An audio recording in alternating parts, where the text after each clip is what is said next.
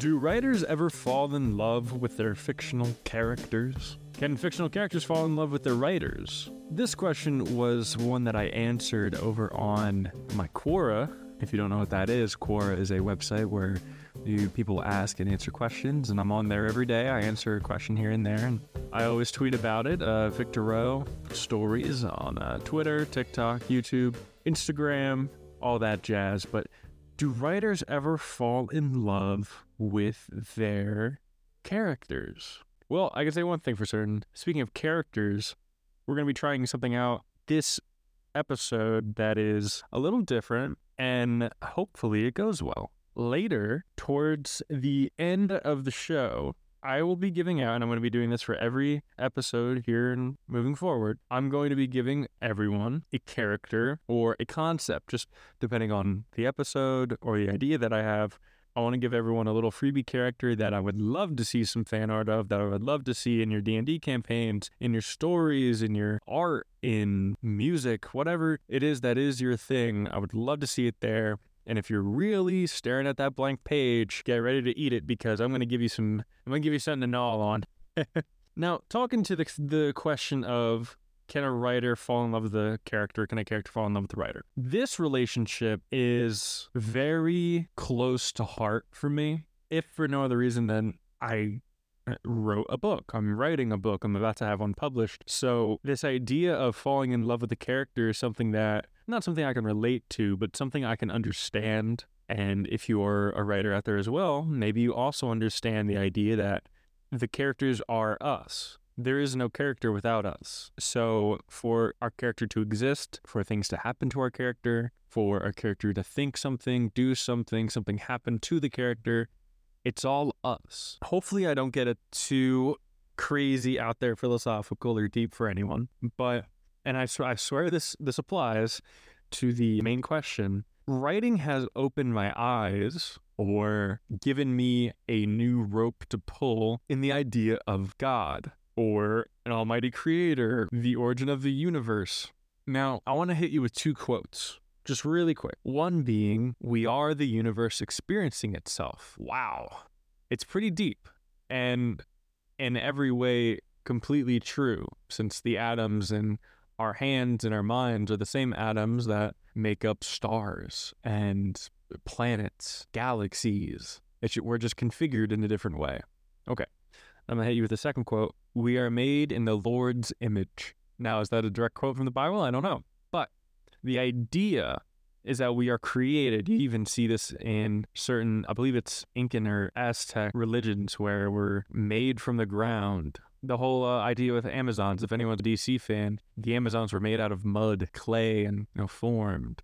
God made Adam and Eve from the earth. And all these, I don't want to keep talking like I know what I'm talking about, but the idea is that we're made. So in the same way that we can make our characters, every idea that we have about our creation, keyword, is that there was something else that created us. If we can think about the absolute control we have over everything in our story, I think that can clue us in on a new relationship with God. And whatever God you believe in, or if you believe in no God, it still applies. Because when I put myself in the shoes of my character, I'm deciding what he does, what he thinks, where he goes. I'm retroactively changing it. And we could look at it as just one higher dimension ruling over another, but I don't think that's it. I think it's a level of creation where the stories that take place inside of our mind are put onto the page, into symbols, and then we're able to transfer to other people. But if you imagine that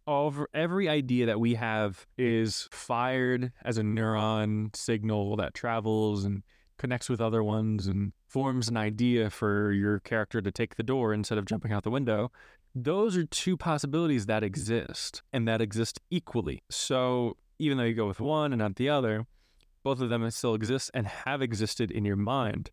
And when you consider that creativity is limitless, doesn't that sound a lot like how the universe is infinite? How there's infinite possibilities? And so I'm not saying that we're all just kind of neurons firing in some unbelievably large creature that we call God, or perhaps we are characters within their story, and we're given our own predestined paths and all these things. And I don't want to go too far down that rabbit hole, but that kind of idea is what I want to play with when I'm talking about if we can fall in love with our characters and if our characters can fall in love with us. Something like this happened in an official Marvel release. It was a comic book about the One Above All, who, for those of you who aren't superhero nerds, the One Above All in Marvel is supposed to be the strongest character, not because they're crazy powerful or they have these weird powers, but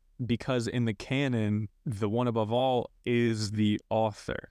It's the writer of the comic book, the one who controls everything. And there's actually a comic strip. I'm going to see if I can find it. I'm going to put in the description. I'm going to make a note of that. But there was actually a comic where, I believe it was the Fantastic Four, where it was able to meet the One Above All. And it was like Stan Lee or someone. And they had an actual conversation with the writer. And the writer was like, yeah, you guys are just, I made you guys up, yada, yada, put you in a comic book, all this other stuff. And that's all I can really remember it from right now. But it is exactly what we're talking about here. Putting ourselves into our story, and our story coming out of our thoughts and ideas, and our story, our characters coming out of the story and to us. Now, they can't do that unless you, maybe like if you take some hallucinogenic drug and you're able to manifest a conversation with the other thing, but even then it's just yourself talking to yourself. But what happens in this comic strip is that the writer writes himself talking to his characters and has full control over their reactions to him and thus him to them. So he could be like, oh yeah, they love me. So they're going to be like fawning over me, and they're going to be like, oh my gosh, this guy's crazy. Look how cool he is. Look at his mustache. Oh my Lord, look at that sweater. Or he walks in and he makes them hate him. But the point of the matter is that no matter what the characters think of the writer has to write what they think. So it's all still a decision. And even though he's putting an avatar into the character's world, it's still him. That's a very important point. Still him. So it's not some other entity that is your character. Now, the only way for the whole writer-character relationship thing to work is if a writer loves a character. And I don't have any experience being in love with a character, romantically speaking, but honestly, and maybe I'm calling myself out here, I love my characters. I spent so much time with my characters. I feel like I know them better than anyone else, and at the same time, I don't know enough about them at all. Let me tell you a story. It was at the end of writing Doppler House, my book that's coming out. You can read a prologue of it on my website, victorrowe.com. When I was at the end of Doppler House, I had to make them do some things that I didn't want them to do. And that series of pages where I kind of lost my friends. And I don't want to sound crazy. I spent 3-hour sessions. I did 2 3-hour sessions every day for about a month and a half when working on the second draft of Doppler House. It quickly became, one, the only thing I cared about, which I had no problem with. But 2, I spent more time with them than I spent with anyone else. I sleep 8 hours. I work another 8. I spend 6 hours writing, and I barely have time for food or to do anything else. I was just writing. I was just learning about my characters. I was learning about the story. I was learning about their problems and what they wanted and what they would do. And when it came time to do what I had originally set out to do, with, not to give any spoilers, but limiting the cast roster, I'll say that, I cried. Actual tears. I cried for something that I made up. And maybe I talked about that on another podcast. I feel like I did. But that existence of feeling for something that only exists because you brought it to be is so genuine and such a good point where, yes, maybe you're not going to fall in love with the character, or maybe you do. No matter what, you got to remember that a character can't fall in love with you because it's just you making the character do that. And that leads me to another point. Back to the whole we create our characters to do exactly what we want thing. Now, let's think about this on a level sense. Say we as people exist on level 2, and the characters we create are on level 3. And so while we have free will, we have autonomy, we have thoughts and feelings and all these other things that we choose, we can look at the level 3 people, our characters, and completely control them. They do not have anything else other than what we write. They do not exist for anything outside of what we conjure up in our minds and put to page. Now, if we take a step back from our reality, and in the same reflection that goes from level 3 to level 2, let's jump from our level 2 to level 1, and what I like to think of as God's dimension. And so I think about it like this. If level 3 has no autonomy, has no free-flowing thought, has no choice in the matter, maybe, and just maybe, the thing that we gain from being a higher dimension, and dimension not being used in the literal sense, a higher level, we gain free will, right? I like to think that we have free will, in that our system isn't just symbols on pages and ideas put into each other's heads. There's 3 dimensions, there's actual smells, there's light, you can see things, touch things, experience different things. Our bodies grow, change, our personality does too. And we live a full life instead of just what is written down on a page. And so we level up in a sense. From being in a higher dimension, we gain certain things. Now, what do you gain when you go to level 1? God's dimension, the one above all, our one above all. Perhaps you gain omnipotence. You gain absolute power. Who's to say there isn't a level beyond that, or a level deeper than the one that we can go to with our character's level?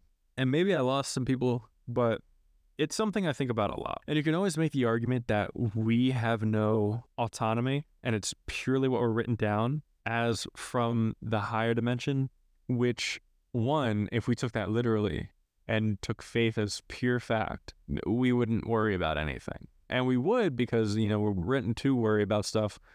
But honestly, if everything's going to happen how it happens, no matter what, and even your feelings are a predestined path, why struggle? And maybe this says something about me more than anything else, but why fight that? I don't see the point in that. It gives you a sense of freedom. Hey, you don't need to face the world alone. There's your writer out there somewhere who either cares for you or doesn't. Maybe this is part of your arc where you're supposed to fall down, hit the ground, and the readers are supposed to watch you get back up. Maybe your life's a tragedy. Maybe it's a comedy. Maybe it's a story about someone who is extremely wealthy and has a good, loving family. Maybe it's someone who's built that for themselves. Maybe it's an organic story that we form as we live. So our free will is part of the story. Think about Sims and how they have AI that control each of the characters, and it can go around and walk around and do their own thing without your input, and they kind of write their own story, which also does feel kind of nice. It takes the seriousness away from it, in a sense. Like, hey, you can mess up. It's just part of the story. When I finally ended my one character, I had gone back and forth with myself for maybe 30 minutes, trying to plan the next 2 books out in a way that I could keep them alive. And I couldn't. I could absolutely make up a storyline. I could include them and it would be great. But the point was to take away the characters that you were closest to. That was my whole thing when I started the book. I was reading Shakespearean tragedies in my English composition class, and I loved that idea that all the characters just die at the end. And not all of my characters die, but there are some deaths. I don't think that's a spoiler. But it was so hard because I was the only one doing it to them, and I had every power conceivable to take away all the pain, to take away all the trouble, to take away all of the strife.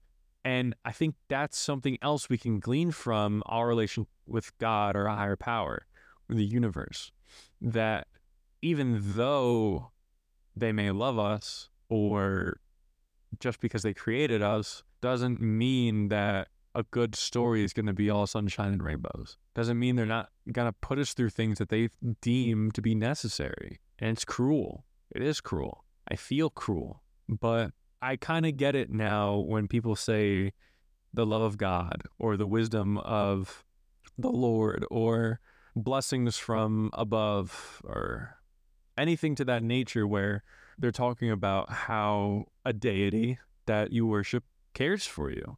I believe it more now. Writing as a practice and getting out a book has changed my fundamental understanding of what religion is, how to view the world. And I like to keep many schools of thought going all at once, as to see different points of view and things. But it's a sentiment that I can appreciate so much that it's become my default belief that I am a character in someone's book, per se. That my relationship with a higher power is in every way the same relationship I have with my characters. That they're their own thing, but it's a piece of me in them. They wouldn't exist without me. And at the same time, I am me, and I am also them. And so in that sense, they're them, but they are also me. And if you take that relationship of reflection and apply it to our higher powers, if you believe in like an omnipotent deity, it's kind of comforting. Kind of. I know some people wouldn't exactly share that sentiment, but I think it is. And hey, it's my podcast, so look at that. Though I wouldn't be surprised if there were some people out there who made themselves fall in love with characters.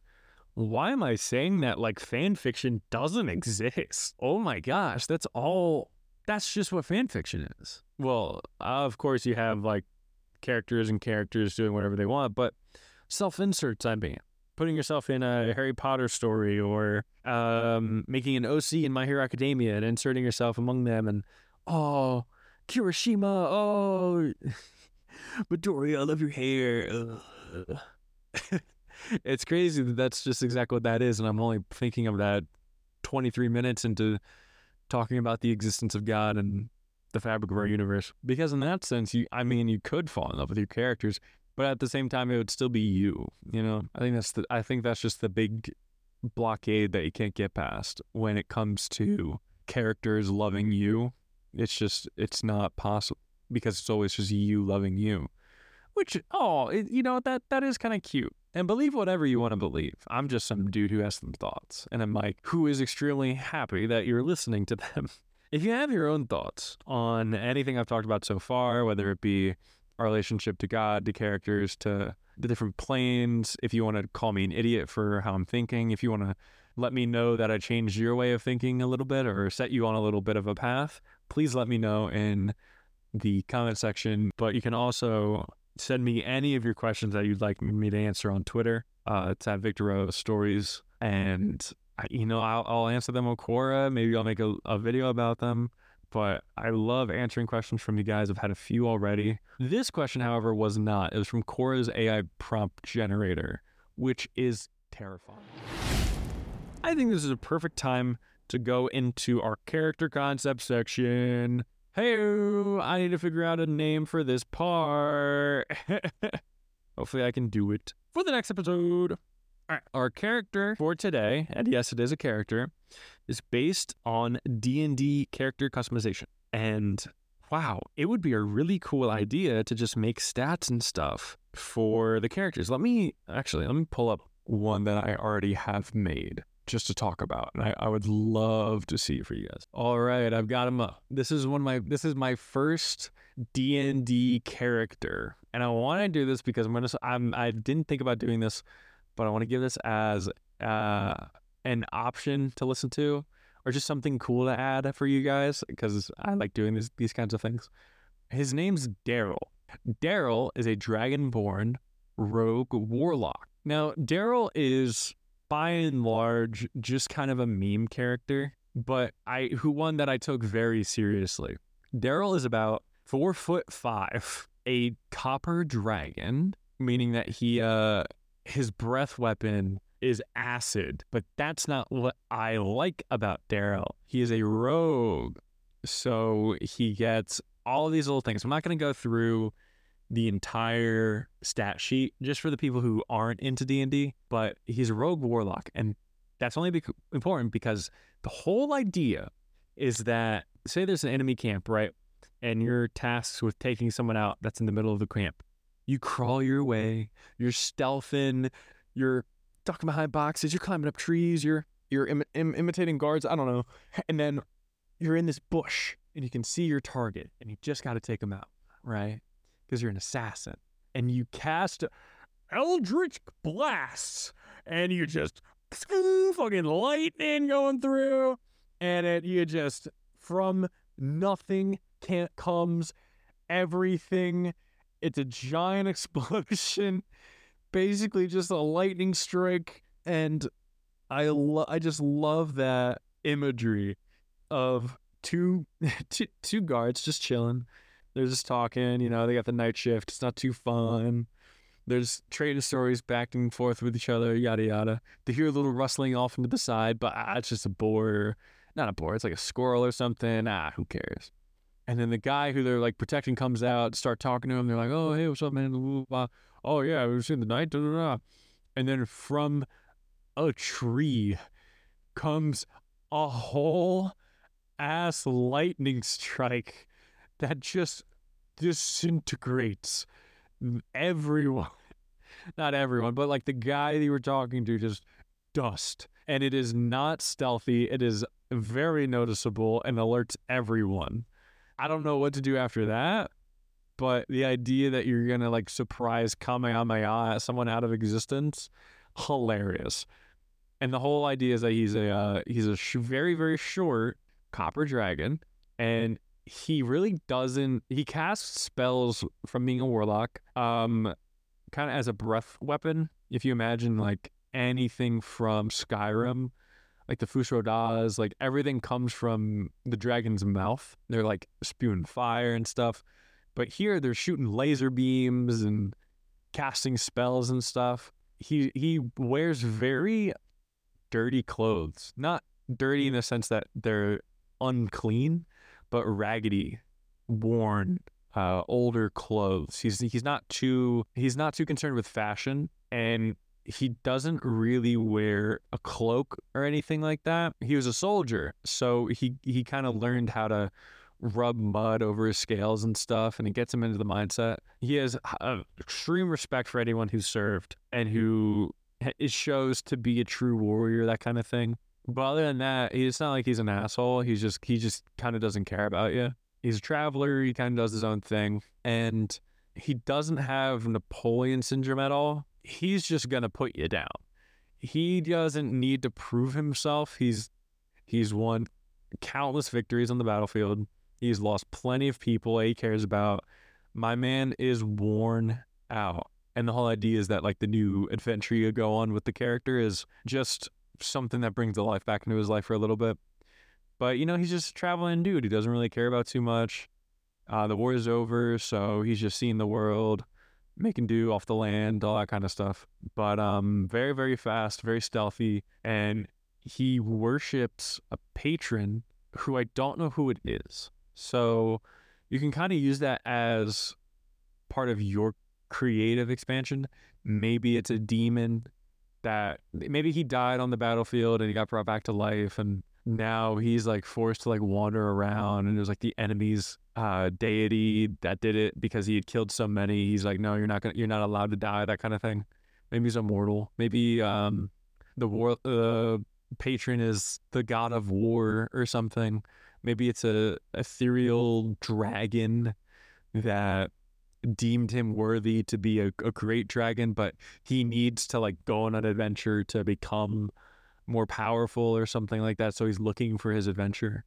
You can do a lot with it. The story aspect part of it anyway, but he's very much all bite, no bark. So he'll give you a yip. He'll give you a little bit of a warning. But if you don't, this is his main move, right?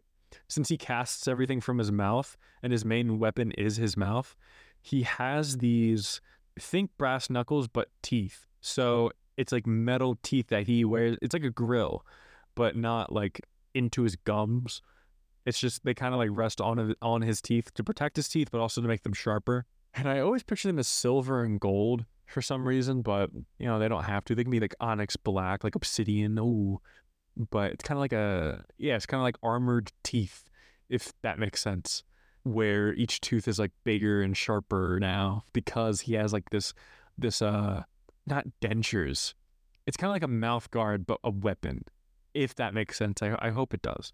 So what he does, because he's so smaller than everyone else, he kind of climbs up the back of whoever is pissing them off, bites down on their head, and he either kills them with that shot, or he won't bite through their head, and he'll cast Eldritch Blast from his mouth to then shoot down the entirety of whoever he's dealing with. Yeah, the whole point is that you're supposed to be very stealthy and then just cast what is essentially a Kamehameha onto whatever the hell didn't see it coming. So, okay, this will be on my Instagram if you want to check it out.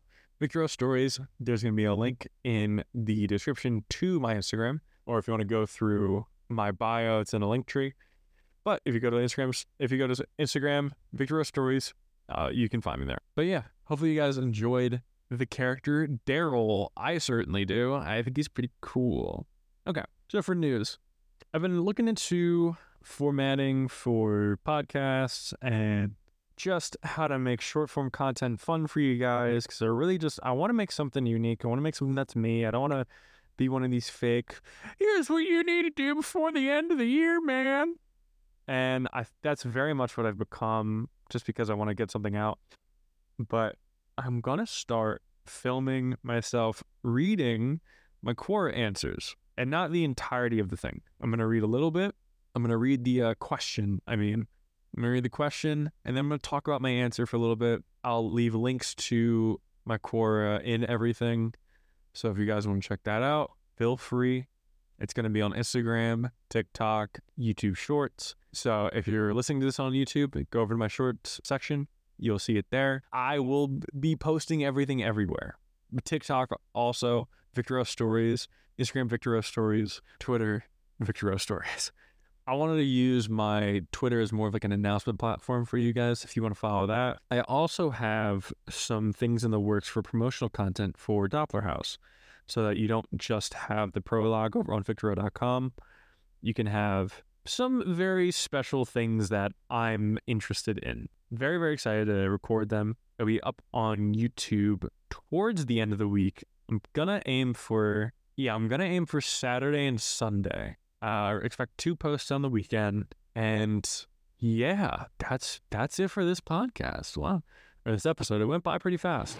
If you enjoyed today's episode, it would mean the world to me if you followed on any of the socials that I had mentioned before. And my website, victoro.com, is where you can read my prologue to the book Doppler House, a horror romance, one that I am writing. Please let everyone you know about this podcast if they're interested in deep philosophical conversation, if they're interested in writing, if they're interested in listening to some guy who likes to write, who likes philosophical conversation, and has a microphone. If you enjoyed any part of this episode, please, word of mouth is the best way for podcasts like this to grow and get to the people who would actually enjoy them. I'm glad you've joined me for this long. My name is Victor Rowe. I'm signing out. Goodbye.